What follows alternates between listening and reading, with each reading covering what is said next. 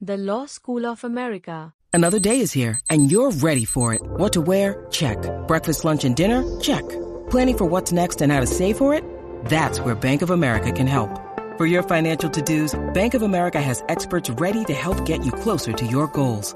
Get started at one of our local financial centers or 24/7 in our mobile banking app. Find a location near you at bankofamerica.com/talktous. What would you like the power to do? Mobile banking requires downloading the app and is only available for select devices. Message and data rates may apply. Bank of America N.A., member FDIC. History. Constitutional. Article 1, Section 8, Clause 1 of the United States Constitution, the Taxing and Spending Clause, specifies Congress's power to impose taxes, duties, imposts, and excises, but Article 1, Section 8 requires that duties, imposts, and excises shall be uniform throughout the United States. The Constitution specifically stated Congress' method of imposing direct taxes, by requiring Congress to distribute direct taxes in proportion to each state's population determined by adding to the whole number of free persons, including those bound to service for a term of years, and excluding Indians not taxed, 3/5 of all other persons.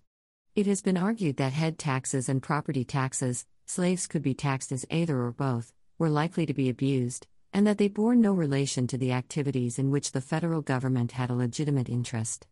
The fourth clause of Section 9 therefore specifies that no capitation or other direct tax shall be laid, unless in proportion to the census or enumeration herein before directed to be taken.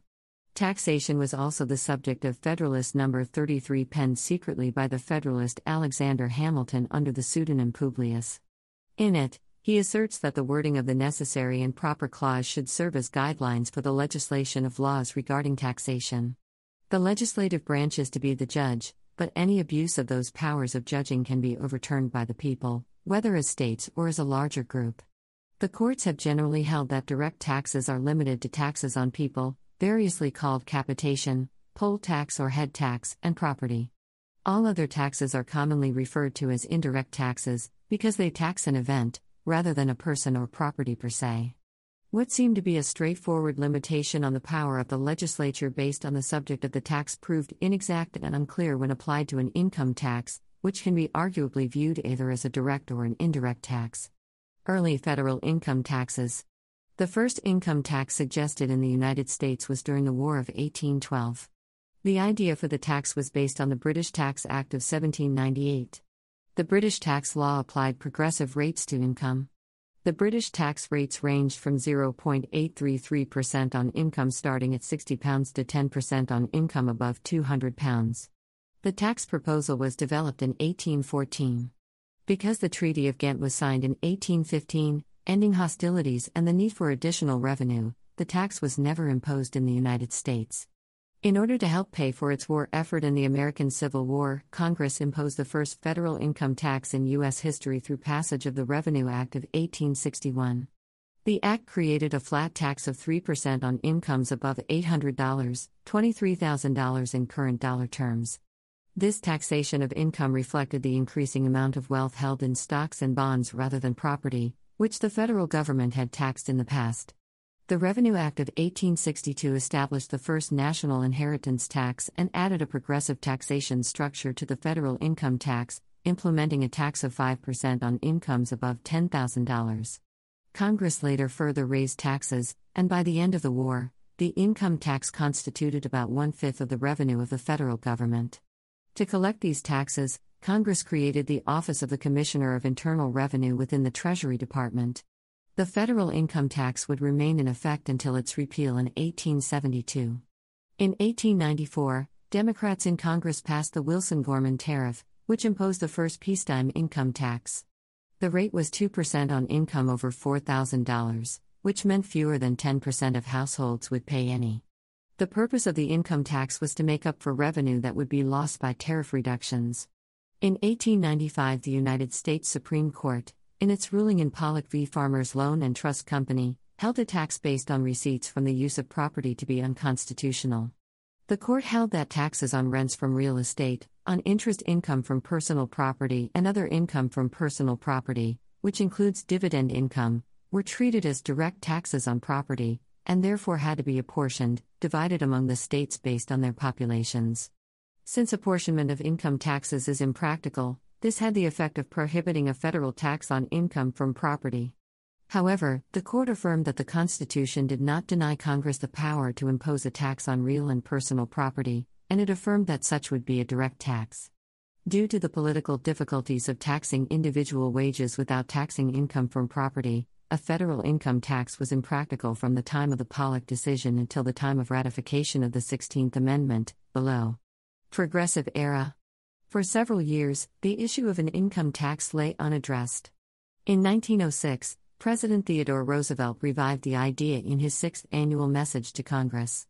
He said, "There is every reason why, when our next system of taxation is revised, the national government should impose a graduated inheritance tax, and, if possible, a graduated income tax." During the speech, he cited the Pollock case without naming it specifically. The income tax became an issue again in Roosevelt's later speeches, including the 1907 State of the Union, and during the 1912 election campaign. Roosevelt's successor, William Howard Taft, also took up the issue of the income tax. Like Roosevelt, Taft cited the Pollock decision and gave a major speech in June 1909 regarding the income tax. 1 month later, Congress passed the resolution that would become the 16th Amendment. Ratification of the 16th Amendment. In response, Congress proposed the 16th Amendment, ratified by the requisite number of states in 1913, which states, "The Congress shall have power to lay and collect taxes on incomes, from whatever source derived, without apportionment among the several states, and without regard to any census or enumeration."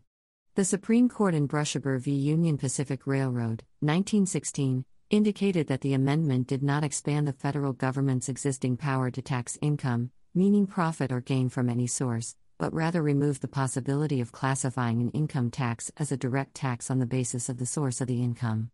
The amendment removed the need for the income tax to be apportioned among the states on the basis of population. Income taxes are required, however, to abide by the law of geographical uniformity.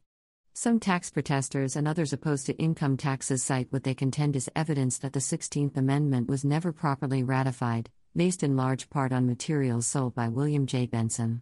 In December 2007, Benson's defense reliance package containing his non-ratification argument, which he offered for sale on the Internet, was ruled by a federal court to be a fraud perpetrated by Benson that had caused needless confusion and a waste of the customers and the IRS time and resources. The court stated, "Benson has failed to point to evidence that would create a genuinely disputed fact regarding whether the 16th Amendment was properly ratified or whether United States citizens are legally obligated to pay federal taxes." The Law School of America. The content used in the podcast is licensed by the Wikimedia Foundation Incorporated under a Creative Commons Attribution, Share Alike license. The text has been modified for audio.